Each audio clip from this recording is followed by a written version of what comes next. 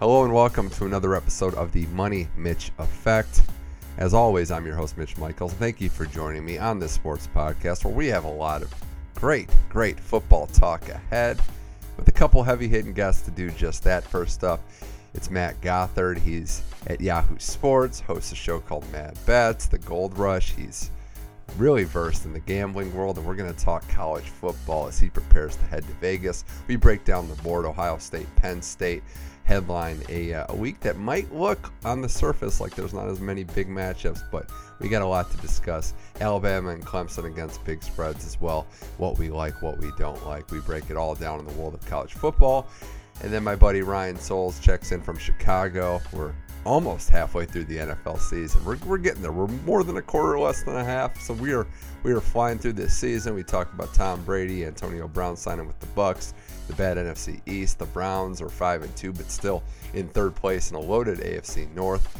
A lot of pro football discussion with Ryan Souls, also, who looks like the MVP so far. It's the Money Mitch Effect Football Edition, and it starts right now.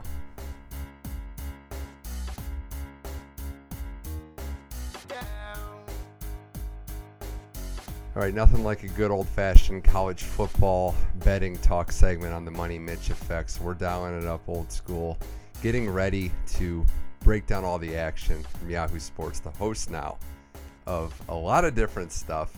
I really like the Gold Rush. I really like all the stuff he's doing. Matt Gothard on the show. Matt, welcome back. Thanks, buddy. 2020 has been a hell of a year, with COVID, random mashup of sports games. But, on a week that I'm going to Vegas, they can't hold me back from being on your pod. It's a must. It's an absolute must. I was going to save that part. About you going to Vegas. But no, now that the cat's I'm going to out Vegas. of it. I can't hide it. I can't hold it down. Well, we got to get the expert from Mad Bets. You one of the feature, in front of the camera person. We're going to get you on the record before for some of the some of the lesser games, because I do appreciate what you're doing, and I know there's time and effort, and you got to just pick your spots here. But we're open ended here, so we're going to dive into the mud, into the games that you got to search actively to find on TV. That's where the real value is. I love it. That's why we do it, man. That's why it's hard to get people to click on Coastal Carolina versus Georgia State, and this is the perfect forum to talk about those type of games. I'm glad you brought up that one in particular, because I don't know anybody, definitely in this state, definitely in this time zone, I'll say, that had more of an interest in that one than you.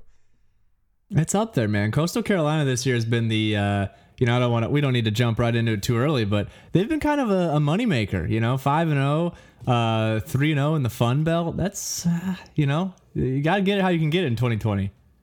Absolutely. Before we get to college football, which we're going to spend the most, obviously most of everything here talking on this segment, what would be the college football equivalent to trusting a computer to just basically take out your pitcher in a World Series must-win game? Oh, well, I think college football has seen it more than anybody else. That's why we got rid of the BCS. Like, the BCS was Yeah. the epitome of why the computer isn't right. And, I'm pretty sure, we don't have Kent here with us to tell me how stupid I am, but I'm pretty sure that's why we did away with that. Right. I was, you're exactly right. And I also think it might be bleeding into the fact of maybe NFL as well, but teams that just trust their chart over when to go for two, when to go for it on fourth down. And I think, as we've seen, that's kind of been an issue in the last couple of weeks where it hasn't worked out for those teams. I just think, this is my big spiel on all this stuff, Matt, is that analytics and information like this provide a lot of insight that wasn't available 20, 30 years ago, and you can continually data mine and find stats that will help your team win. But if you rely on it completely, you just end up with a team that is pretty bland, doesn't really have a lot of fight, and is just kind of, in the sense that they're not getting their chance to really just make the plays and put themselves in the position to win. So you can trust, info, but you got to use your eyes at some point. You got to have a feel for the game, and I think that transcends across all sports. Yeah, I'm just not a big analytics guy because it takes A, self-control, which I don't have, and B, consistency, which I'm just not good at. And people that are into analytics are the same people that are like, I bet $50 every game, every single time, no matter what. It doesn't matter my confidence level. I'm always betting the same unit amount. that ain't me, and I'm definitely not taking my pitcher out if he's killing it in Game 6 of the World Series. So I guess, I couldn't be a coach. I can't be a professional gambler, but, here we are. So I guess shout out to the Dodgers for winning the World Series on that spiel. And, those people that bet $50 every game, every single time, those were also and I almost wanted to say losers, but I'm not because I'm trying to turn over a new leaf now. But they're the people that don't even watch the games. Like, how are you not going to at least kind of enjoy it a little bit, That's where I'm at. Speaking of enjoying it, last week, just to do a little recap, we got the Big Ten back, mostly going forward. I just want to start with this. I know I'm pumped that Ohio State came back, won. They beat Nebraska. They took care of business. It was just great to see them again. But man, Matt, I cannot believe I can't remember the time I've seen a game and had more fun watching a game I didn't really care about, like Penn State, Indiana. That was nuts. Yeah, I mean, as a guy that had Penn State -6.5, I don't know if I enjoyed it as much as you did, but it was definitely quite the experience to see we saw twice this weekend a player score on accident that ended up in their team losing. I think it was Penn State and then also Falcons. But I told a friend today, if you give up a 90-yard touchdown drive in the last minute to Indiana, like, you don't even get to go to overtime. You just lost. Like, that's a loss. Can you remember a play as close to who won the game? I know at that point you were kind of cooked, in terms of your bet, but the 2-point conversion that won the game for Indiana, I mean, that's about as close as it gets, and that was the epitome of if it's called on the field, it's standing. Yeah, I mean, as a Penn State bettor, the second that Indiana came out for 2, I was like, okay, well, I've lost. And then they called it a touchdown. I was like, good. You start rooting against the team. That's nothing better than that, right? I hate root against a team that screwed you. Like, good, lose. And there's like another aspect of that when you're like been rooting for Penn State to kill Indiana the whole game, and then Indiana down 8 comes down and scores a touchdown, and all of a sudden you're cheering harder than you've ever cheered for Indiana to get the 2-point conversion. Nothing swings your emotions and who you're rooting for quite like sports betting. I was going to say, I can't remember a call that close, and I remembered it's just me and you on here. And if we had our buddy Kent Brown, he'd probably bring up some, moment, 20 years ago and tell what high school that kid went to. So kind of glad it's just us two this time. Yeah. Kent's here with us in spirit, He is. Although he was obviously happy, not a Penn State fan at all, that Indiana won. Before we move on to this next week, I guess this is segment just going to be let's throw out some mean-spirited thoughts about the Big Ten for a second. Ohio State, I took them in the first half, as I know you did, foolishly. We kind of misread that one. Full game ended up being the play, especially as they ran up the score a little bit at the end. Do you want to take a moment and talk about Michigan State, or do we want to just move on? No, I mean, we could talk about Michigan State, but I do think we need to take a moment because I gave out Ohio State first half on Twitter, and some morons is the nice word that I'll use from Nebraska tagged at Old Takes Exposed because I said that this game wouldn't be competitive. And I don't know what game they were watching. I don't know what game anybody was watching that thinks that Nebraska looked good in that game, but that was a blowout. It was such a blowout that the head coach is calling the other head coach to apologize for scoring too much. That's the epitome of not competitive. So, yeah, I guess it didn't hit the first half, but Nebraska definitely wasn't competitive in that game. Sorry, I had to get that out there. I'm sure those people aren't even listening to this, but it's good. You gotta rant. You do have to rant. I mean, you're not going to get every pick right.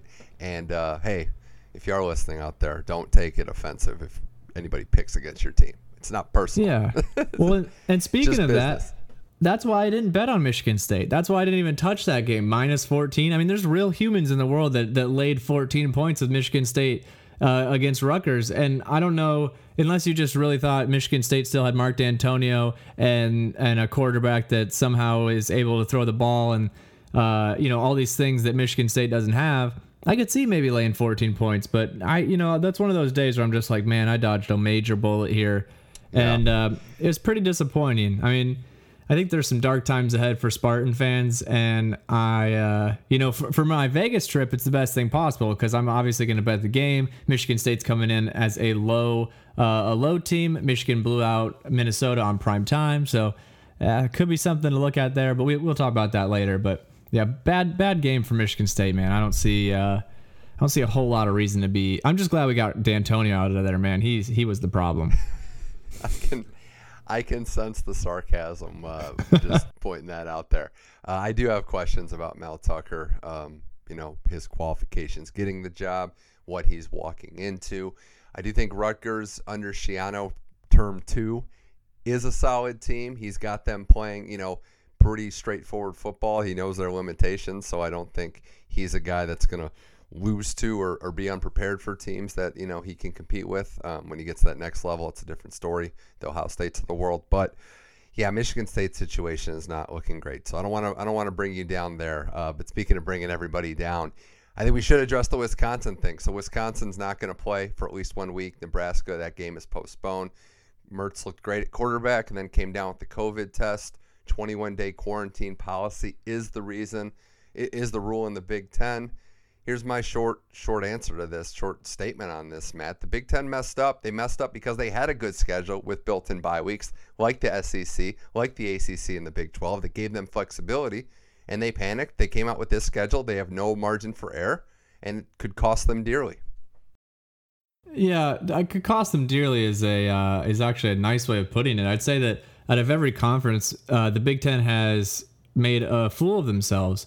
I think that when they first came out and said we're not going to do the season, a day after releasing the schedule and getting everybody excited, it just showed that they didn't know what they were talking about. They had no idea what they were actually going to do, and they were trying to kind of be the first conference to shut everything down.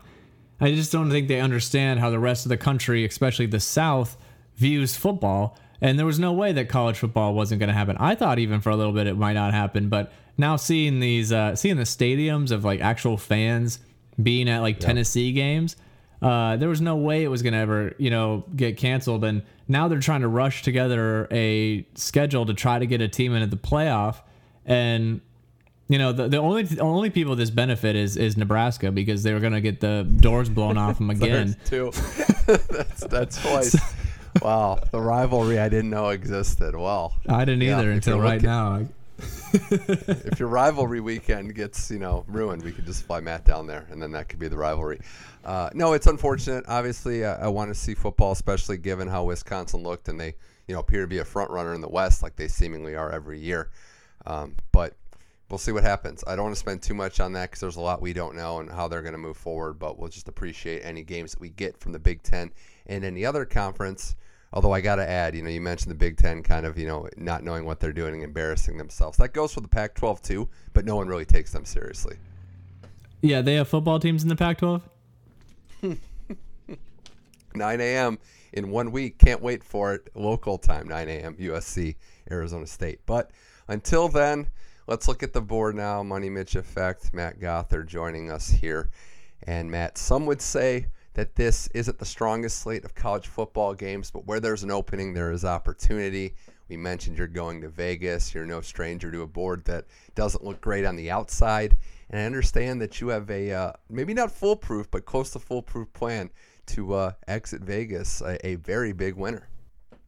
Absolutely. And if you want to follow along, you can buy my picks. I am selling them all for $5.99. I'll drop my Venmo in the what's the whale pick? Yeah, what's the whale pick. The can't lose, absolutely flawless parlay that isn't a parlay because I'm going to bet them single games, but then just keep letting it ride. I'll just start it. We look at Hawaii and Wyoming on Friday night. I'm getting in Friday afternoon. What better way to start a Vegas trip off than getting a little action on a late night Hawaii game? Wyoming seems like they have everything going for them. It's at home. That altitude is actually something that isn't going to be great for Hawaii. Hawaii's coming off a win. Wyoming's coming off of a loss. Seems like some sharps on Wyoming. And that's why I'm all over Hawaii. Hawaii for sure is going to come through in this game. I don't know exactly how, but they have a great defense. They're actually able to run the ball. It's like a completely changed Hawaii team. And I love them. I love Hawaii. That's the other thing about this parlay is I'm betting on all the teams I love. There's no analytics in this. It's just 3 teams that I'm letting it ride. There's just a lot of love in it. Yeah, and how can you lose when you have as much love as I have for these 3 teams? So we're gonna put a $400 bet on Hawaii -1. If it's -1, I might as well just take the money line because it could be close. So $400 on Hawaii. And then we're going to let that roll in the next morning to our 9 a.m. Michigan State versus Michigan game. If you look at the board, Michigan State is plus 1150 on the money line. We're going to take that $800 that we now have, and we're going to drop that on the plus 1150 money line for Michigan State, who I honestly think is going to win this game quite handedly. And after I win, $8,000 off that, we're going to let it all ride on Iowa -2.5 in the afternoon slate against Northwestern. Again, all three of these teams are teams that I love. They're all actually probably going to lose, but, got to let it ride when you're in Vegas. I'll sell that for $500 out. Well, I need to respond to a couple of the statements I just heard. Let's start with Hawaii, Wyoming. I actually like this pick. I like Hawaii here. The Todd Graham era, I actually didn't see the game last week. So my question first is he still wearing that, Tiffany Mall singing microphone that he wore? I don't know. Because he wore that at Arizona State where he had like the side mic like he was singing in malls in the 1980s. No, he's wearing like a bamboo chain. It's like a bamboo chain that's like this massive, it's this massive thing. It's hard to see anything else he's wearing. I like the over in points for the game more than anything. Looking at it, it's about 59.5. Both teams scored in the 30s last week. I know you said Hawaii runs the ball, but I think maybe it would give you some stress. But I think Wyoming is going to score early, and then Hawaii is going to have to revert to the Rainbow Warriors that we know and love. So I actually like the point total in this one. I love that. Over in Hawaii games is never a bad bet. Even if you lose, it's still not a bad bet because we've seen so many of those games. And 59 is kind of low. Yeah, it is. I mean, they've hit overs in the third quarter in games that we've watched and both had money on. So we do love that. Michigan State, Michigan. You had me until you said quite handily. I gotta admit that off the record. Look, this is a rivalry game, and I know you, and I know the fact that regardless of what you tell me, and regardless of the plays that you do make, you're going to make the smart bets too. So I know, and I do think that there is value in getting the points here. It's 23, 24 points is a lot, even for a Michigan State team that, came off of what they came off of last week. Michigan winning in prime time, they are kind of feeling themselves. And Harbaugh beats up on teams that are subpar, but it usually happens the most after a loss, after a crushing defeat. So this might be the Michigan letdown game. I'm not picking them to lose, obviously, but 23, 24 points could be worth something. Yeah, the only thing keeping me away from that is I can't be happy that we only lost by 23 to Michigan. So it's kind of one of those, like, I'll feel gross doing that, but I do think that, it's you look at Michigan State and what did they have to play for? They just lost to Rutgers. Like this is now the biggest game of the year for them. And for Michigan, it doesn't mean anything. So it's kind of, here we are again, Michigan State versus Michigan. It seems like it's the same story every time, but it's definitely not a smart. I would advise people, there are definitely more value plays on the board if you don't have your blood, sweat, and tears in the Spartans or Wolverines. The Northwestern Iowa bet, is confused the right word? I just want to talk through this one because I watched a decent amount of that Iowa game last week, and given everything that's happened in the offseason for Iowa, I don't like the ramifications of this year. Now, I think at home, Northwestern, who played Maryland, which was basically like having a JV scrimmage, I think this game, I should say, has the most unpredictable outcomes in my mind. I really don't know what Northwestern has against a quality opponent. And I honestly, Matt, don't know if Northwestern is or Iowa is that quality opponent. So for sure, I'm staying away from this one. Yeah, I think the only reason that I am drawn to it, outside of obviously my allegiance to Iowa as my hometown, is it's going to be at home. It's coming off of a rough loss. And I think that, it's not like Iowa looked like a broken team out there. They were actually in the red zone quite a bit, and a couple turnovers here and there totally changed the game for them. So I do think that this is, granted, Northwestern does give them some problems. There are definitely worse matchups for Iowa out there. That's true. I think Iowa's backs are already against the wall because they can't have a disastrous season. And that Purdue game was rough, especially down the stretch.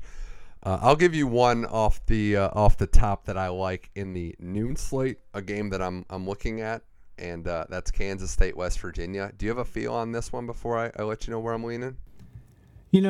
Personally, I think that West Virginia's defense is putting up some numbers that are a little bit oversaturated. And so that's why I would lean Kansas State here. Now, I know that is a square play. It's a road dog, or, it's road dog. They're ranked. Of course, that screams trap game. But I would lean Kansas State in this one if I had to make a play. Well, what are you thinking? Because I feel like you're a lot more confident than I am.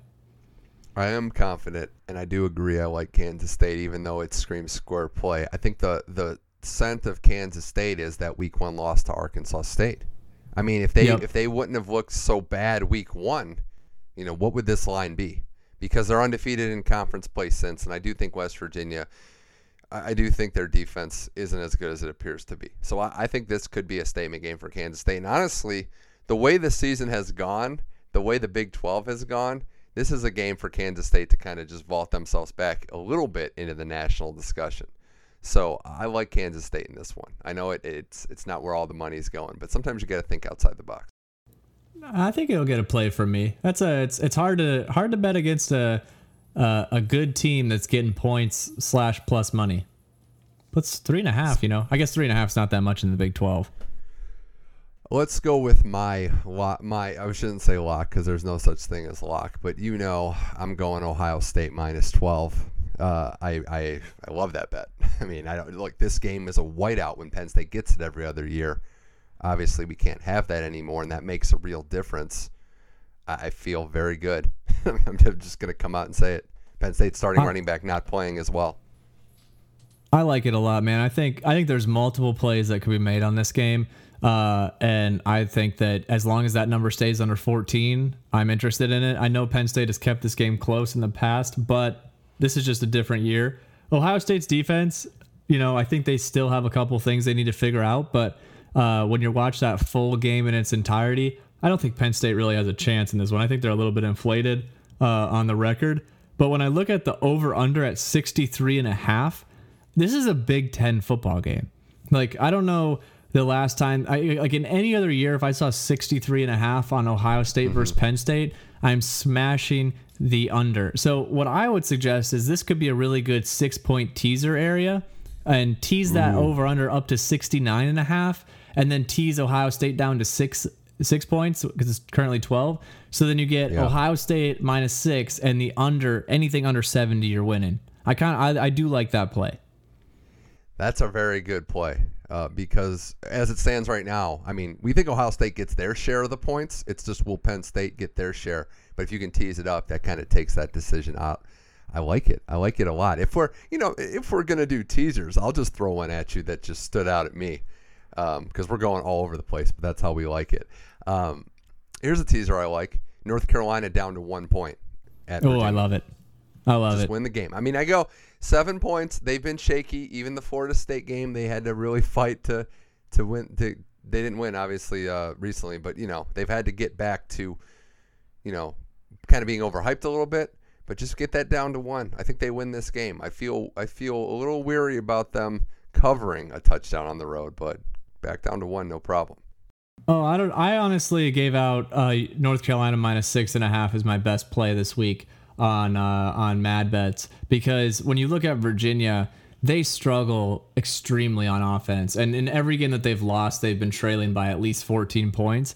And so if you can get that at 6.5, I know it seems like a trap play, and with your teaser there, obviously I love that. But I really like North Carolina in this spot, and I'm excited to play that game because as long as it doesn't go, if it goes to 7.5, it's going to change my mind a little bit. But if you can get that number under 7, man, I really like the Tar Heels. Before we go on, do you have any teams, kind of as a segue for some games that we might be a little too afraid to touch or tempted to touch?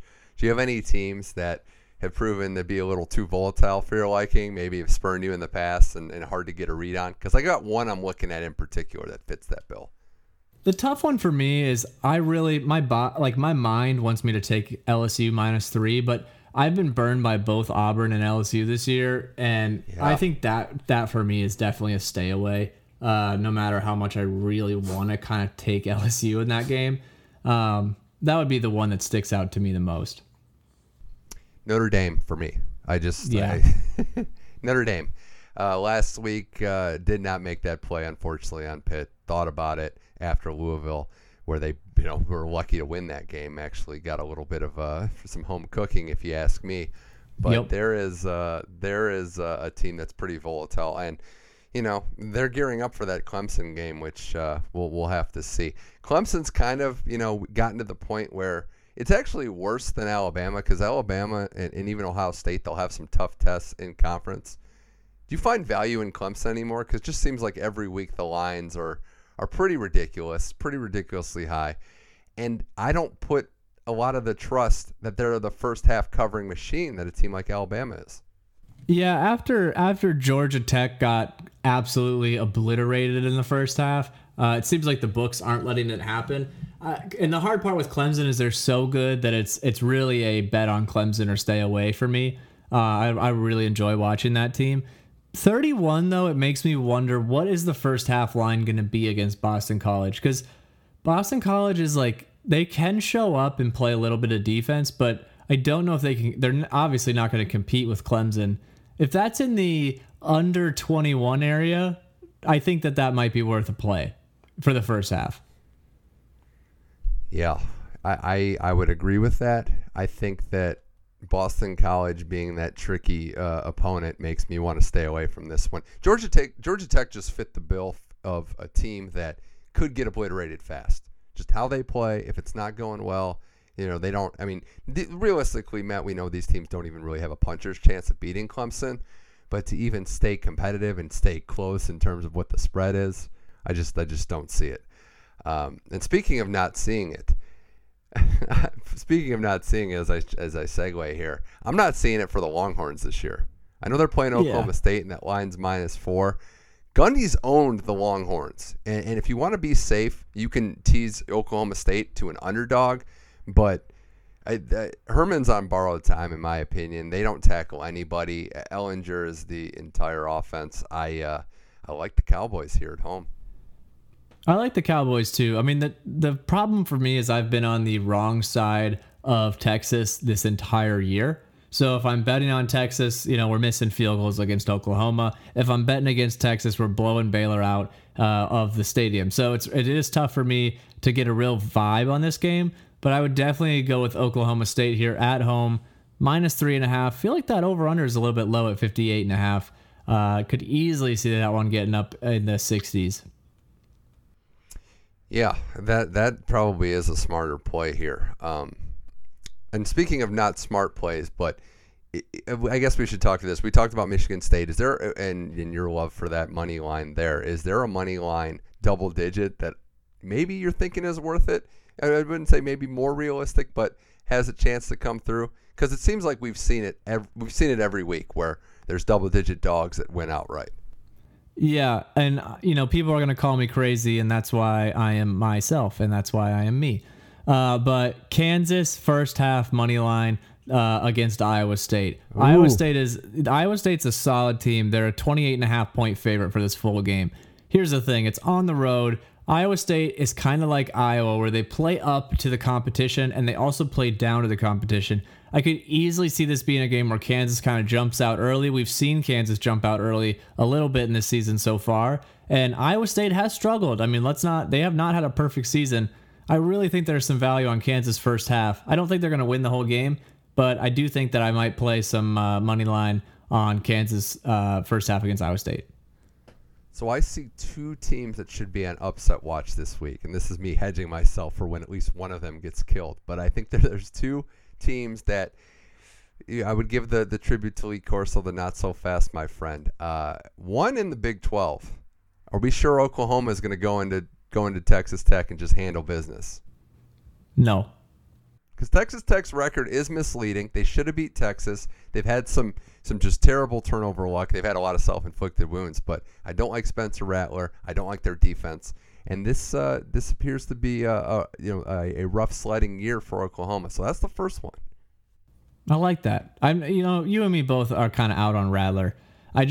We're out. We're out on him. Yeah, we're out. Maybe it's because we've been spoiled by what they've had at the position. But he is going to turn the ball over in this game.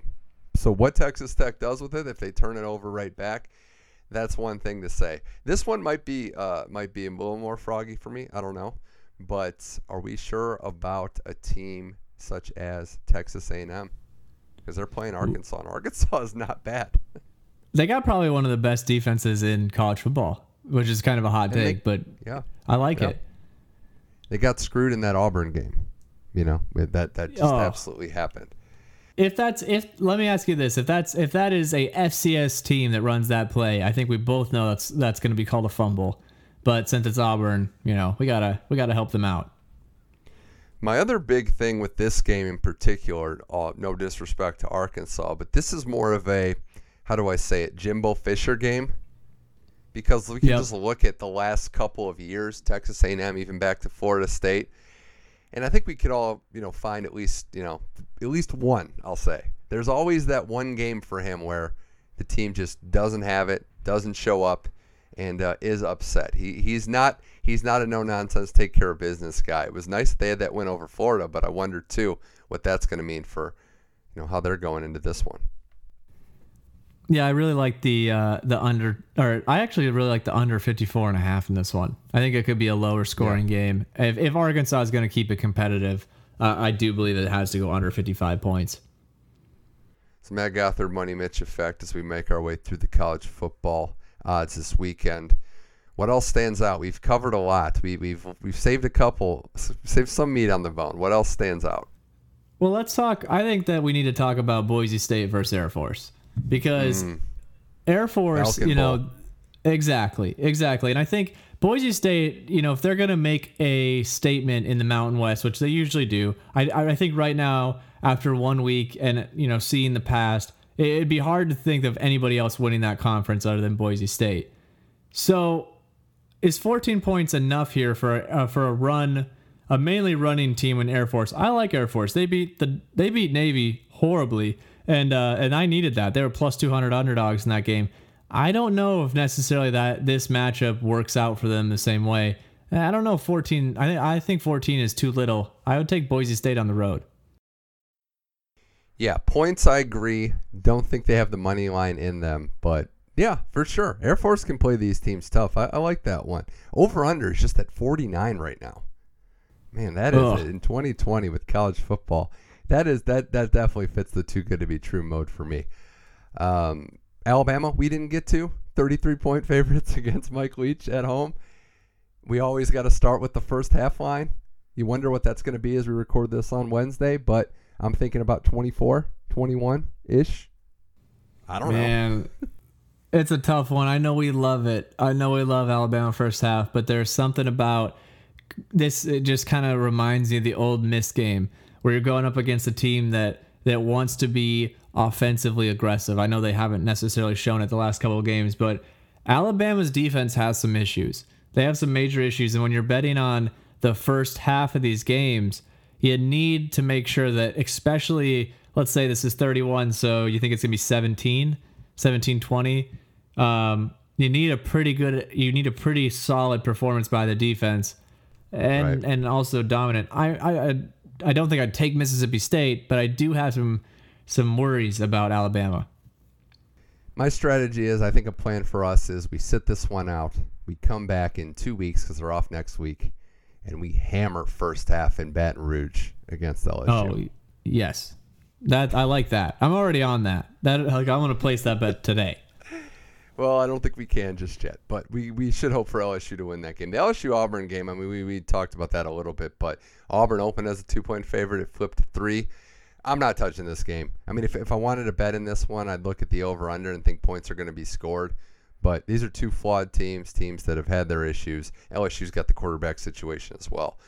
Definitely don't have a read on that one. As well as the one I wanted to get to before I forgot while I have you here is a team that's trendy, making maybe that playoff push. Cincinnati, 4-point favorites. Actually, it's up to about 6.5 right now against Memphis.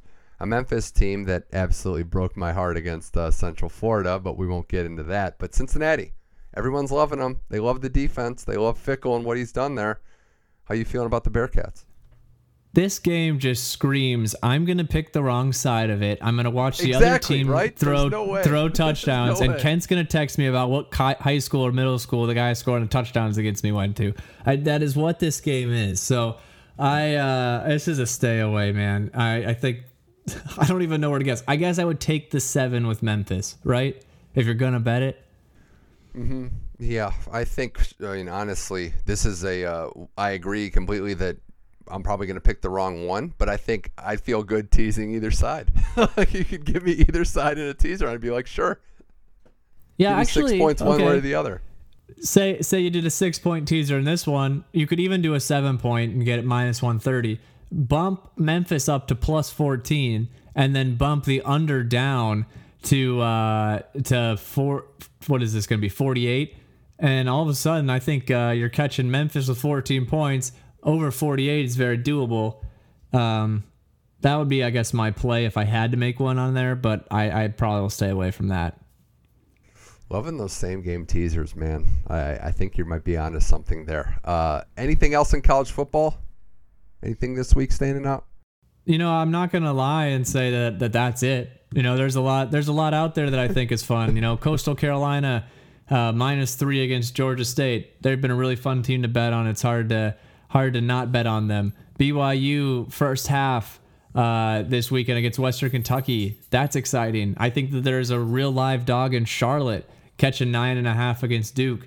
Man, we're so blessed to have college football for the time that we do. I really didn't believe we'd have it. And, is it the best slate of games? Is it the sexiest? No. Is it college football? Absolutely. And that's one of the best things about 2020 so far. That's my little monologue.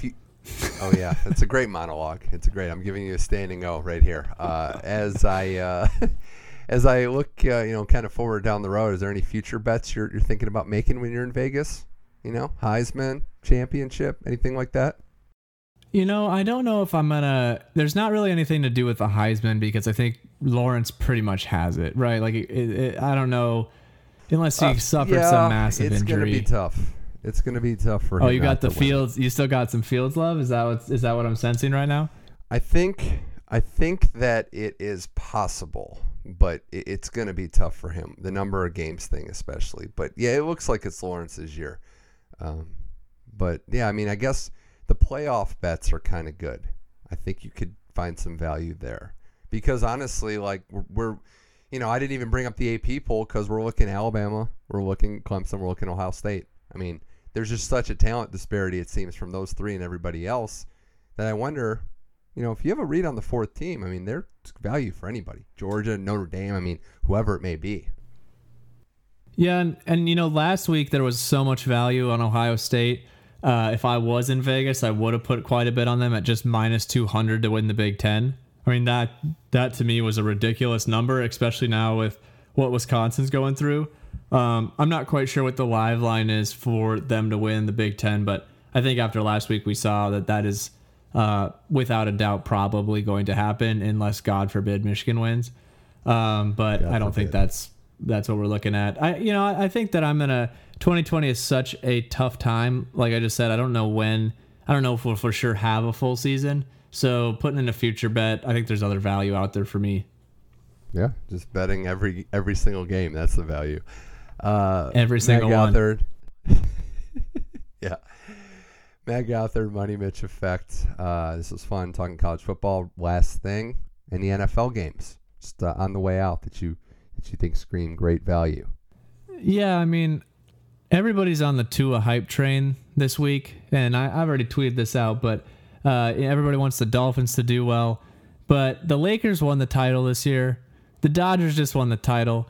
I'm on the LA hype train, and I believe that they're about to steamroll the Miami Dolphins. And I don't know how this is only 3.5. Maybe 4 for the Rams against the Dolphins this weekend, but that is not fair at all. I think the Rams are going to smoke them. So obviously you should go right now and put your money on the Dolphins money line because I usually end up looking like a fool when I say stuff like that, but I'm very confident in the Rams. And I also like the 49ers to upset the Seattle Seahawks as well.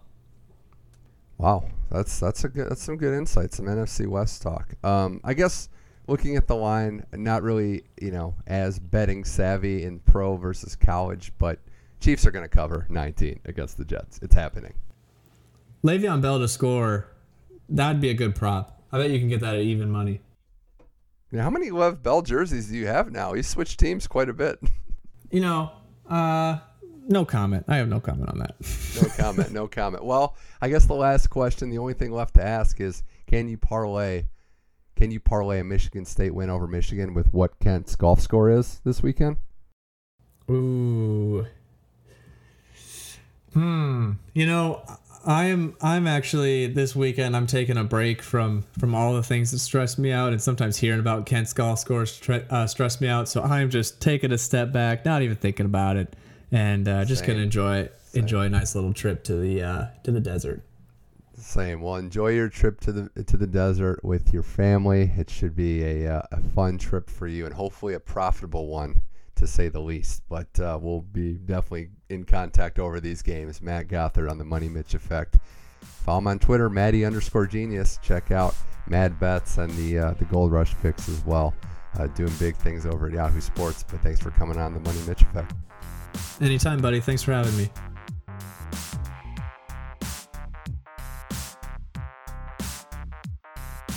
All right, huge thanks again to Matt Gothard for coming on and breaking down the entire college football board just about. He's doing some great things at Yahoo Sports for Mad Bets, so check all that out. And you never know. Michigan State might be able to pull it off. Stranger things have happened in the world of college football. But thanks again to Matt Gothard for coming on the show. All right, now let's check in on the pro game with Ryan Souls, who's calling in from Chicago to break down another exciting week of NFL football that saw the Cardinals beat the Seahawks. Tom Brady is electrifying. Antonio Brown is now a Buck officially. We got a lot to break down there. Let's hear what Ryan Souls has to say about pro football on the Money Mitch Effect.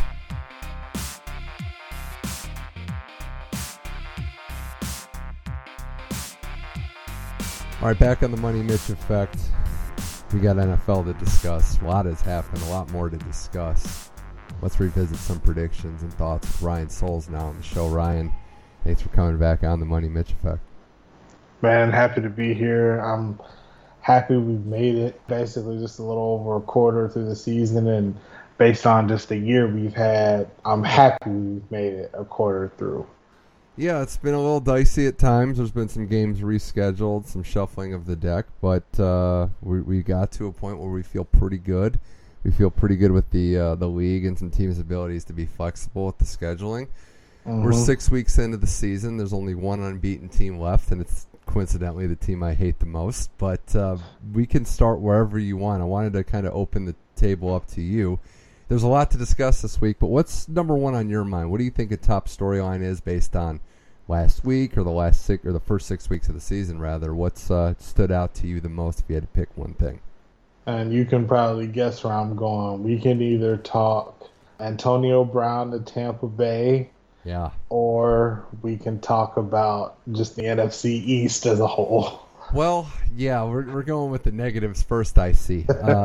Okay, let's just start about the Tampa Bay Buccaneers, Antonio Brown signing with them.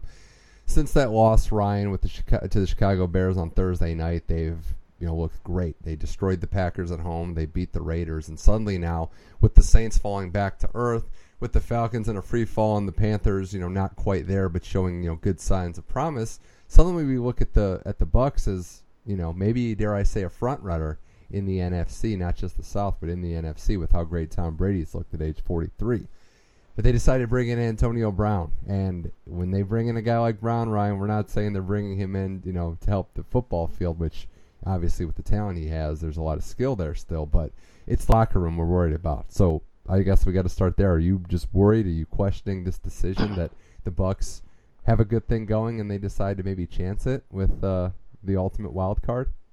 I think anyone who tells you they're not worried about it at this point, they'd be lying or just extremely optimistic and not trying to throw shade at all. But I think it's just based on his history, Antonio Brown's history, and all the stops he's been at, all the way from idiotic things to egregious to flat out heinous, some of the social things he's done to women especially. So to say that I was surprised is kind of yes and no, but the locker room question, I think that this shows that when you got number 12 in your locker room, and maybe definitely the most important person probably in Tampa Bay in his short time being there, I think with the litany of injuries that wide receiver group has had, combined with Tom Brady's influence, I think even though all we heard were talks about Seattle maybe getting him and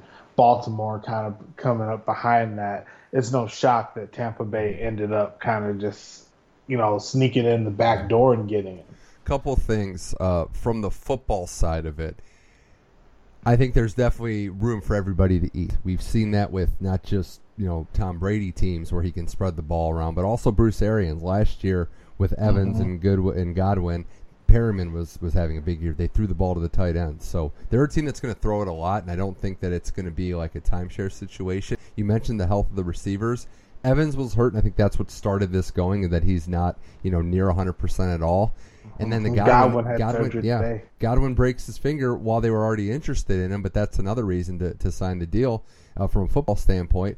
And I don't want to make any excuses for what he's done allegedly and what he's been proven to do, Ryan. But this is Tom Brady's. This is Tom Brady being the driving force. So a couple things. One, it's the quarterback. It's just any quarterback saying I want this guy, which holds a lot of weight. But it's the all-time greatest quarterback ever.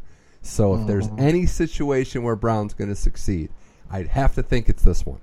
Like, I just cannot. If it's not going to work with Tom Brady, where is it going to work?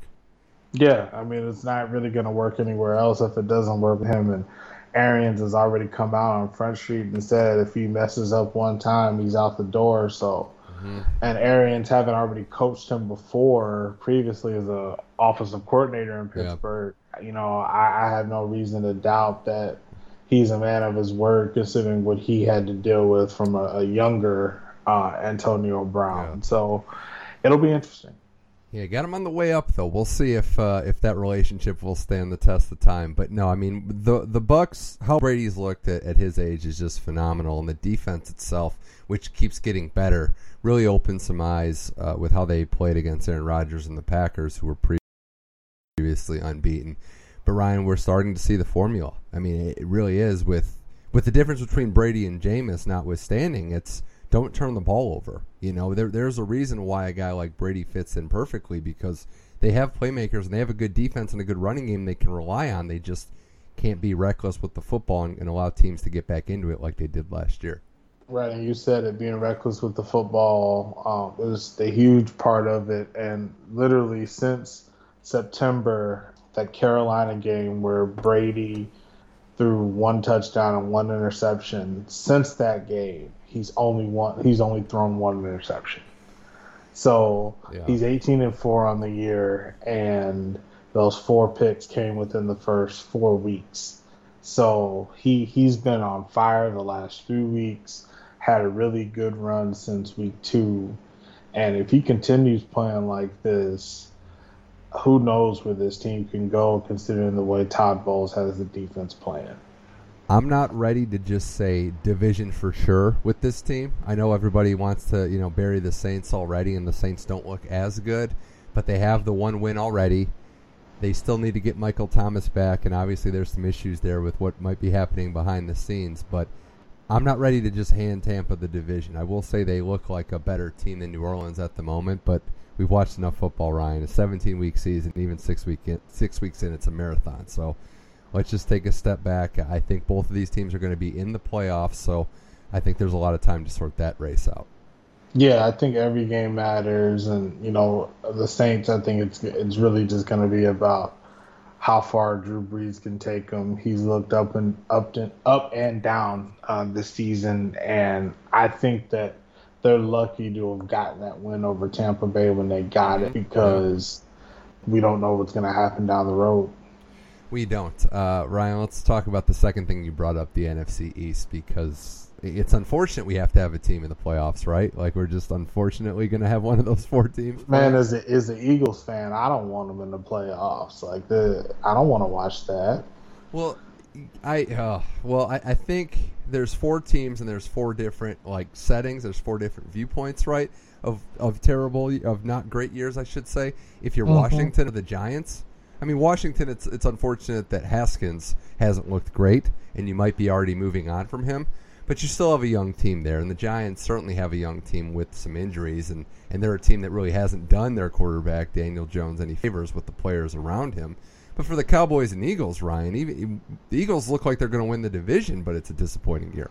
I mean, the Cowboys are the laughing stock of the league right now.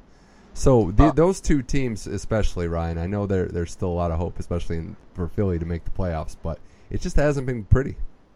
Yeah, and talk about Dallas first. I'm the first guy that will, regardless if the Eagles are having a good season or a bad season, I'm the first one to rain on Dallas's parade and take joy in how bad they are. But with the way Dak went down and that cheap shot that Dalton took and nobody did anything, by the way. Nobody did anything.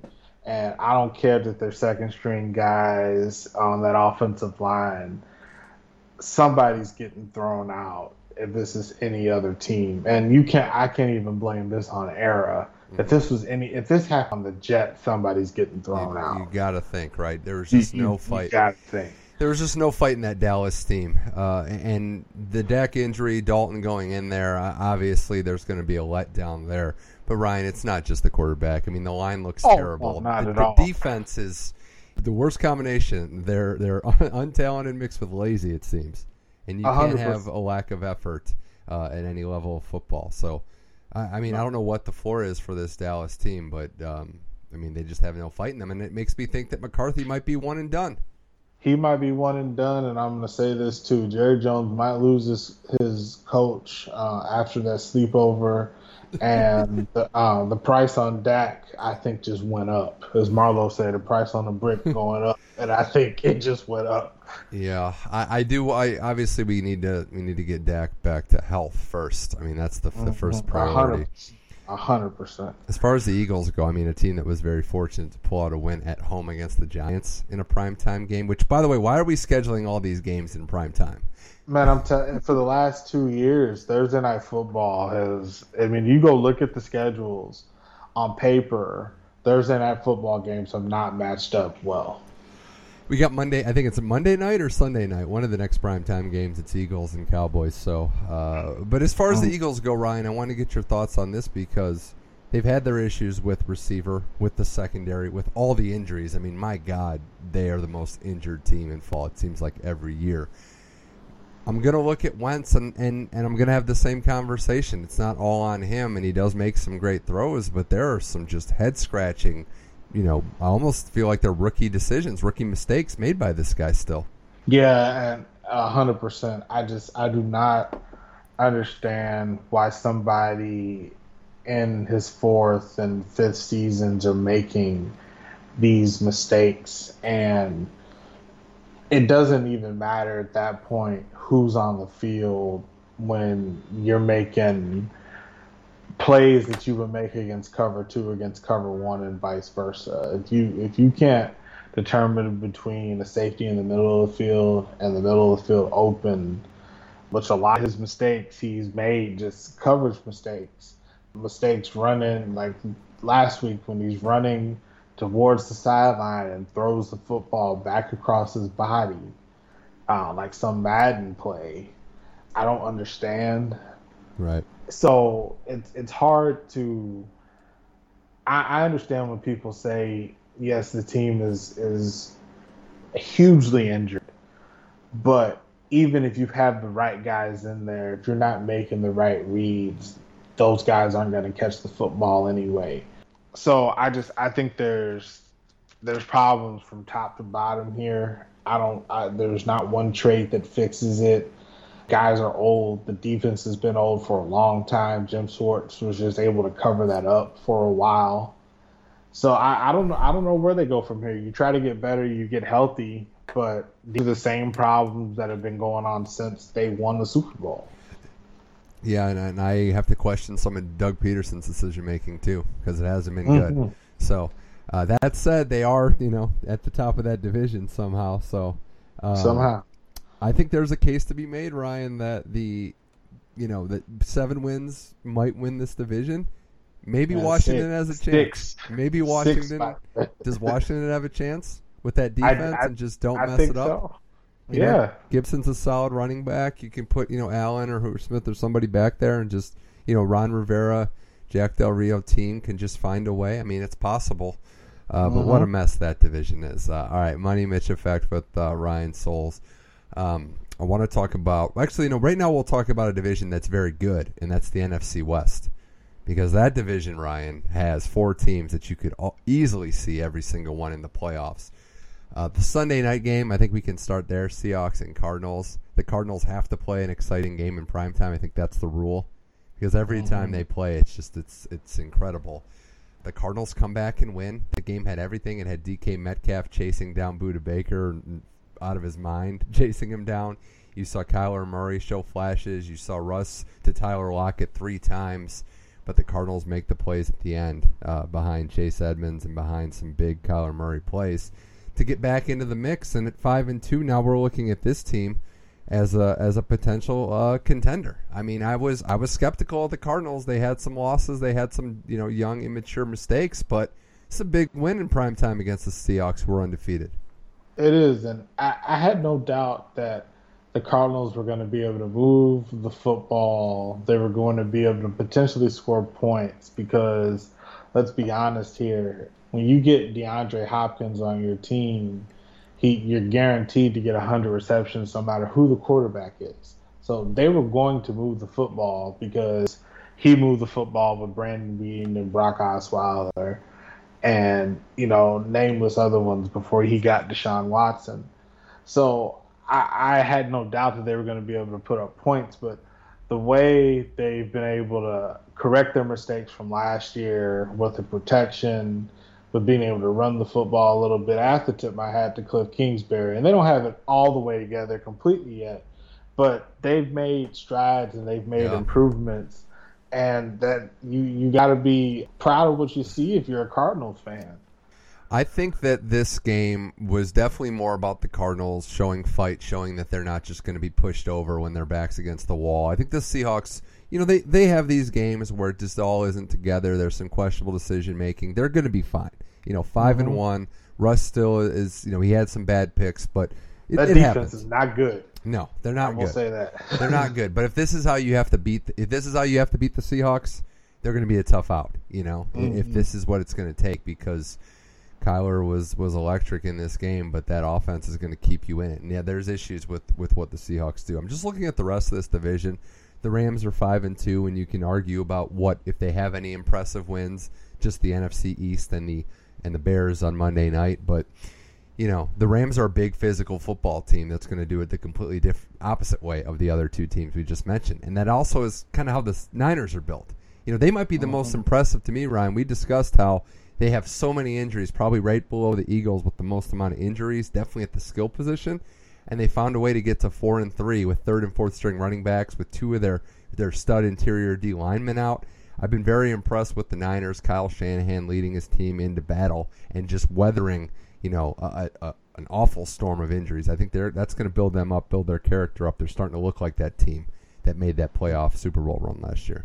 They are, and Kyle Shanahan's doing a great job, because when they lost their defensive linemen and weren't able to get pressure with 4 guys, I thought they were really going to be in trouble. And what we saw, the hype about Robert Saleh, I think is his name, the defensive coordinator last year, I thought we were going to see kind of what happened to Sean McVay in the Super Bowl, when your personnel changes, when you lose those big defensive linemen to other teams in free agency. And they've really strung some wins together against quality opponents, and I got to tip my hat to them. Do you find that Garoppolo and Goff are similar? Maybe not so in their actual skill set, but just how they're managed by their coaching staff. It almost feels like McVay and Shanahan are in their ear, just like, do exactly what I tell you, keep it simple, and we'll be fine. 100%.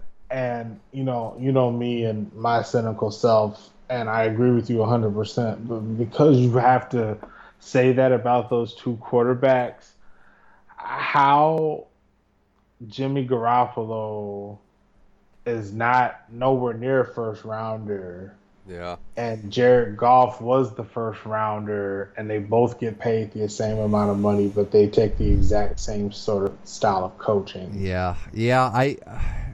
It just speaks to picking quarterbacks is not a perfect science at all. Right. I just think, and this isn't really meant as shade. I mean, this is a on the surface, on the face statement. This is what an average quarterback looks like in the NFL, and that's, I don't mean that as shade, because if you're the below average, it's significantly worse, and then you really have no chance. So, this is the premium that it costs to just have an average quarterback. I'm not ready to say that 4 teams, that all 4 in that perfect world scenario can make a division. Just looking at it, we could expect maybe the Bears to fall back to earth. But the Saints and Bucks are both getting in. Like that's happening. I'm not. It would take too much luck and good fortune for all 4 teams in this division. But you're definitely looking at 3, I think.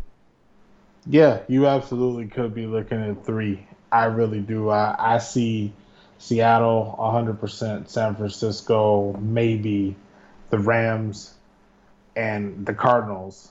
So between the South and the West, yeah, it's gonna be fun. I mean. Yeah, it's going to be a lot of fun here, and when Michael Thomas comes back, that's really when the division race begins in the South. So is it time, on the heels of talking about the West, talking about the Niners, are we ready to write off the Patriots? Is it that time already? So I'm not ready to write them off yet, just because we haven't seen a 16-game stretch under Bill Belichick without Tom Brady since 2008. So I think him more than anyone has earned a full season to really get his plan in place. We've seen his teams not play well early. We've never seen them at 2-4, but we've seen his teams lose to teams you think they should beat early and struggle. So I still want to reserve some judgment. I'm not about to say they're going to make a playoff run, but the Patriots so far in the last couple weeks haven't even looked competitive, and that's not any way of a resemblance of a Bill Belichick team, and I expect that to be corrected no matter who's out there. So I think he's earned that respect. We've got an NFL season where we've been seeing records on the offensive side of the ball with points per team per week. Each Sunday it's like we're almost setting another record with how the offenses are doing. Ryan, 6 games, 115 points. That's under 20 a clip for the Patriots. It's just not going to get it done. And when Cam's in there the last 2 weeks, he hasn't gotten it done. We all kind of looked at the Broncos game as, well, he's coming off the COVID list. They haven't practiced. This is just a bad scenario, although it cost me my survivor pool, so I'm still bitter about that. But here we are, and here we are against the Niners. And look, the Niners, we know that what they're capable of, even with the backups, that them winning this game isn't a shock, but it wasn't competitive. I mean, Cam gets benched in this game, and he's missing some throws that aren't even close. So I think we it's a what have you done for me lately league, and everyone was ready to pay him after that Seahawks loss where he threw for 350 plus yards, but it just hasn't been good the last 2 weeks, and it's the accuracy issues that unfortunately reared their head last year too. So I got a thought for you / question. I want you to give me what you think here. So I think, to me, this speaks to Tom Brady's still remaining greatness that he had, and also speaks to Bill Belichick maybe being a bad GM for his offense. Yeah, that's because we have seen in 2 situations, Tom Brady last year and Cam this year, the lack of offensive weapons on the outside hurt no matter if you got Superman back there or the GOAT. So I think that's kind of been a common denominator here. Look at every skill guy they've drafted. It hasn't been good in the last 6-7 years. I mean, a lot of guys, it's not. It hasn't been good, and I think that's part of it. And Brady having the rejuvenation. I mean, I think that's you spend 20 years in the same place and you get a chance to go elsewhere. You're gonna have some bounce in your step, and it is Tom Brady. I don't want to compare anybody to that. It almost feels sacrilegious, but yeah, I don't think Cam's getting any favors by the roster. It's a bad roster. I mean, that's just what it comes down to. And Belichick, the coach, is having to compensate for Belichick, the GM, and I think that's an issue. With that said, I agree the 16-game schedule, the fact that there is 7 playoff teams, we keep having to remind everyone that. But they got the Bills this week. The Bills might not be ready to take that next step necessarily, but this is a chance for the Bills to put some real distance and knock the Patriots to 2-5. And while the Jets are an embarrassment as well, the Dolphins are showing promise too, also going to 2-0 with the game ahead of the Patriots in the standings. So I don't know that they're dead and buried per se, but this year certainly already has the makings and the feels of a lost year.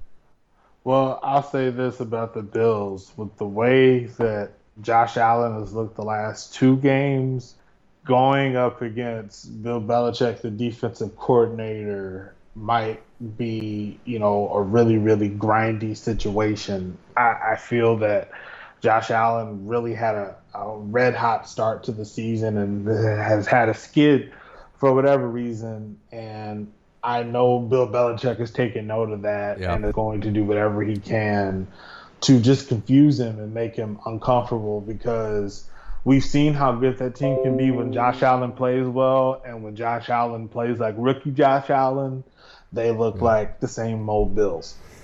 Yeah, I just don't know how the Patriots score a lot of points when they've struggled against the Broncos and Niners and now have to deal with the Bills. But we'll see. I mean, this is where we're gonna see. All right, Money Mitch Effect with Ryan Souls. AFC North, I kind of mentioned at the top of this, another great division with the Steelers defeated 6-0, the only undefeated team left. The Ravens 5-1, and my Browns now 5-2. So here we are at 5-2, and it was a nice come from behind win against the Bengals. Short and sweet of it is. It was nice to see Baker start to play well down the stretch, make some clutch throws. The Bengals aren't a good team, however, and they lost Odell Beckham for the year. So not a lot of good news out of a win, and I've got to appreciate it. I'm trying to learn to appreciate things more often. It's like a new resolution for me. 5-2 is 5-2. The wins, much like some of the other teams we mentioned, maybe not the most impressive.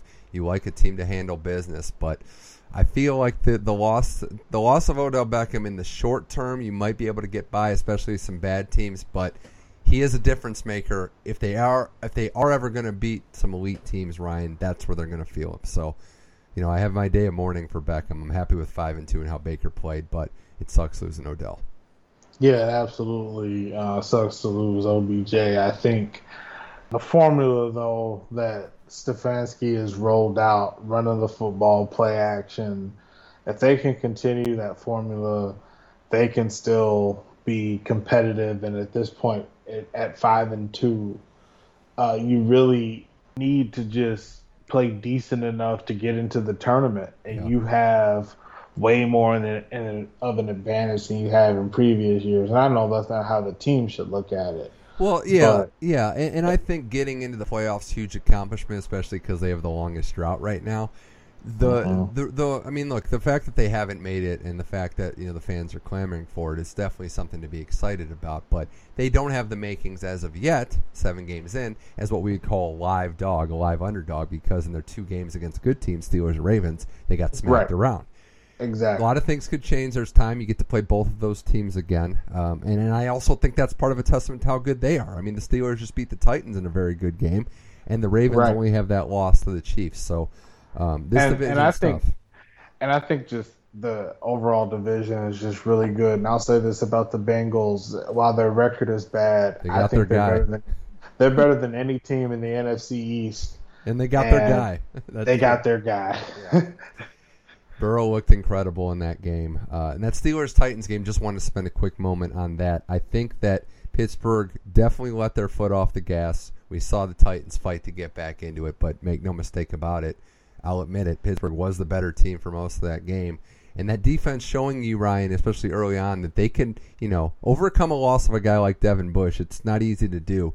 They did a great job on Derrick Henry, the best job by far any team's done this year. So I come away thinking, I'm more pessimistic about having to deal with the Steelers because Ben could play better, and that defense looks like they match up well with anybody in the league. Oh, 100%. I mean, that defense looks ferocious. I think that Derrick Henry is a monster, and holding him to only 75 or 78 yards, something like that, is phenomenal. I will say this, though. There's some stat about when 2 undefeated teams meet this late in the year, that usually goes on to the Super Bowl. So for your sake, I hope that's not the case. It's gonna be, and it's gonna be a fun tournament in the AFC. I'm maybe showing bias here, but it looks like the AFC has got the more fun playoff because there's no NFC East team. I agree. The Chiefs still have to be considered the standard bearer. I know they lost that game to the Raiders, but at 6-1, and really a team with Mahomes coming off of the Super Bowl championship, adding Lev Bell to the mix, I think they're going to be a formidable foe. Specifically, Ryan, because the defense is looking more promising. We weren't sure what we were going to get out of that unit. If they can just be slightly above average, I mean, they still have. I mean, Mahomes, they put up 40-plus points on the Broncos. Mahomes only really threw for 200 yards. They got a defensive touchdown and a kick return touchdown. If they get those bonus touchdowns, you're not beating them. It's just not going to happen. No, you're not. Bonus touchdowns, and if they can stay a little bit positive in the time of possession, meaning they're playing a little bit less defense, that they're even better, because playing great defense these days is really playing less defense because your guys are fresher. I mean, how important is that one bye? I keep look at this. Look at the AFC right now: Pittsburgh, Tennessee, Kansas City, maybe Baltimore. 4 teams that have a legit chance to get the 1 seed and then not have to play the first round of the playoffs. Oh, it's huge. I mean, I think the race that is already intense at the end of the NFL regular season, but now that only 1 team in each conference gets that bye, I think the strategies, how you play your guys, the stakes, things are going to be different. Ready for the Browns to get the 7 seed, and you have to go to Arrowhead to play the 2 seed Chiefs, and then say it was fun while it lasted. Hey, we watched Tim Tebow beat the Steelers, so you never know, man.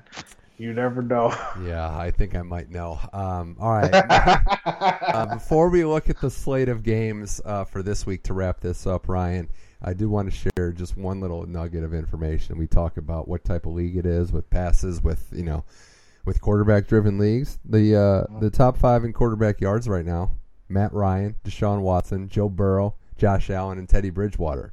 So with all due respect to Allen and Bridgewater, who's on a promising Panthers team, the first 3 guys are all on teams that have 1 win. Wow. So that's a lot of throwing from behind, I guess. I guess that's what it is, and it's not establishing the run, which you get one to. I mean, Dak was at the top of this list before he got hurt, and the Cowboys were kind of horrendous too. So. Yeah, there's a lot of factors in there, but I thought it was interesting. The Falcons are going to have a big decision to make with what to do with that team. But we talked about it a little bit. Man. They're not doing anything right now until they know who's in charge. I think you got to keep it together through the offseason. When that new regime comes in, then they decide. But they will explore. Yeah. Matt Ryan, Julio, it all could be on the table. Oh, 100%. And see, I think, and I agree with you about the regime. I just think that probably right now, just because of injuries and system-wise, you could fetch a lot more right now for Julio Jones than you can in the offseason. And I think vice versa for Matt Ryan, waiting to the offseason to shop him, you can get a lot as opposed to trying to trade him now.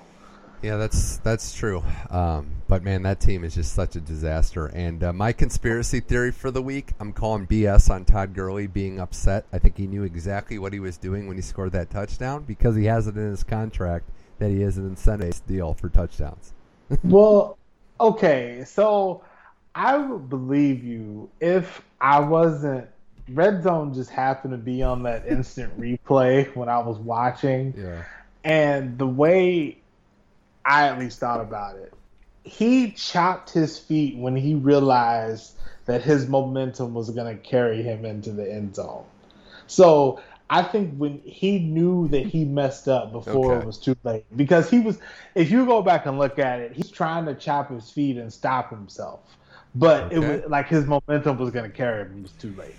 Okay. I mean, I'm just saying he's proven he could do this in the past. Was it last year or 2 years ago at the Rams? He did just that. So, I mean. Man, I don't know. He went to Georgia, Indy from Atlanta. I don't know if he wants to walk around that town knowing he did. So, I don't know, man. Yeah. Well, the Lions get that win, and they get to 3-3, and they trade for Everson Griffin today from the Cowboys, which What a world, right? Where you're getting traded from the Cowboys to the Lions with a better chance to play and to win. And you're back in the division that you used to wreak havoc in. Yeah, his first game, he's not allowed to play this week, but he plays the Vikings in his first game back. So, yeah, I think that's an interesting one. The Lions at 3-3, they're gonna be around. I mean, say what you want. I know you've got your thoughts on Matt Patricia, but they're frisky. They're hanging in. So yeah, you know what's gonna happen. We do. All right, Ryan Souls Money Mitch Effect. This was fun as always. We got another week of football coming up. I think it's already. I had my weeks mixed up before. It's week 8. We've had a lot of scheduling snafus so far. So some teams are playing their 8th game, a lot playing their 7th. What are you looking forward to this week? Man, I need to take a look at the schedule. I haven't even taken a full look at it. Well, Buffalo Patriots was the one I mentioned because it's the last stand for the Patriots. A big game for sure. The Browns and the Raiders are one that I'm looking at because the Raiders are tricky. The Raiders are 3-3 and they've had a pretty tough schedule, about as tough as any team in the league. So that's one that I'm looking forward to see if the Browns can back up their win. Get a win against some more formidable opponents. And honestly, Ryan, I'm looking forward to. We got Steelers Ravens too. Oh, well, yeah, that's the game. That's a Sunday night game. Steelers and Ravens for first in that division right now. It should get flexed to Sunday night. It's a noon game. Oh, yeah, that's right. They have you guys in Sunday night. Why do I keep forgetting that? I think I'm trying to black that out of my mind. We need to trade. That's not fair. As an Eagles fan, the Steelers Ravens game needs to be prime time. Well, San Francisco, Seattle. In Seattle, we remember that was the last game of the 2019 season that got San Francisco that goal line stand that got them, the number 1 seed and really changed the course of the playoffs. Ryan, I'm excited for one you might not have expected me to say. Rams going to Miami for Tua's first start. I was going to say the same thing. Yeah, I think it'll be really interesting because I don't know if they should have gone to Tua this soon, but we're going to see if they made the right decision. Well, it sounded like a plan. Flores has done a great job, and they did it at the perfect time, the extra bye week, extra rep of practice. Mm-hmm. These rookie quarterbacks have been great, so Tua's got some high standards to meet because Herbert looks like he's elite already, and Burrow is playing well too. So, it's going to be interesting. I'm a fan of Tua. I think he's got all the gifts. He's just got to stay healthy, but they feel confident that he can contribute. And I do think maybe there's some teams that should trade for Fitzpatrick now. Like the Cowboys. Yeah, we'll see. We'll see where the Fitzmagic goes next. So, yeah, I'm excited. It should be a fun week. But I'm looking forward to seeing how everything shakes out. Ryan, pleasure as always talking some football. Who would you say your MVP leader in the clubhouse is right now? I still got to go with Russell Wilson. I think he's the leader right now. If I was picking, though, me personally, I would give it to Aaron Donald. Oh yeah, well we've discussed that. I think Russ is a slight lead over Rodgers right now. Both of them had a kind of slip up games where they were competitive, but he had some picks last week. Right, Russ didn't get blown out. But Mahomes is lurking. He's always going to be in the mix there. So I would say those 3 right now are obviously the front runners, so anything can happen, and it just seems like it's going to be a lot of switching of positions in the power rankings there. Ryan Souls, pleasure. Always fun talking football. Thanks for joining the Money Mitch Effect, and I'll definitely be talking to you again soon. Thank you, man. I'll talk to you soon.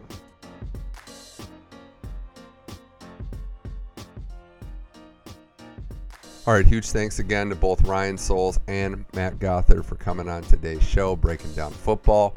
A reminder, you can catch every episode of the Money Mitch Effect on SoundCloud, iTunes, and Google Play. Just search Money Mitch Effect, and it pops right up. And once again, congratulations to the LA Dodgers, World Series champions, first time in 88. That 32-year drought is over. They beat the Rays in 6 games. So props to LA. It's turning into title town fast. 2 titles in less than 3 weeks. So props to them. Follow me on Twitter at MoneyMitchM21 and check out the Money Mitch Effect Facebook page. Also, I am Mitch Michaels as well as the Money Mitch Effect. We'll be back next week. Until then, keep enjoying sports.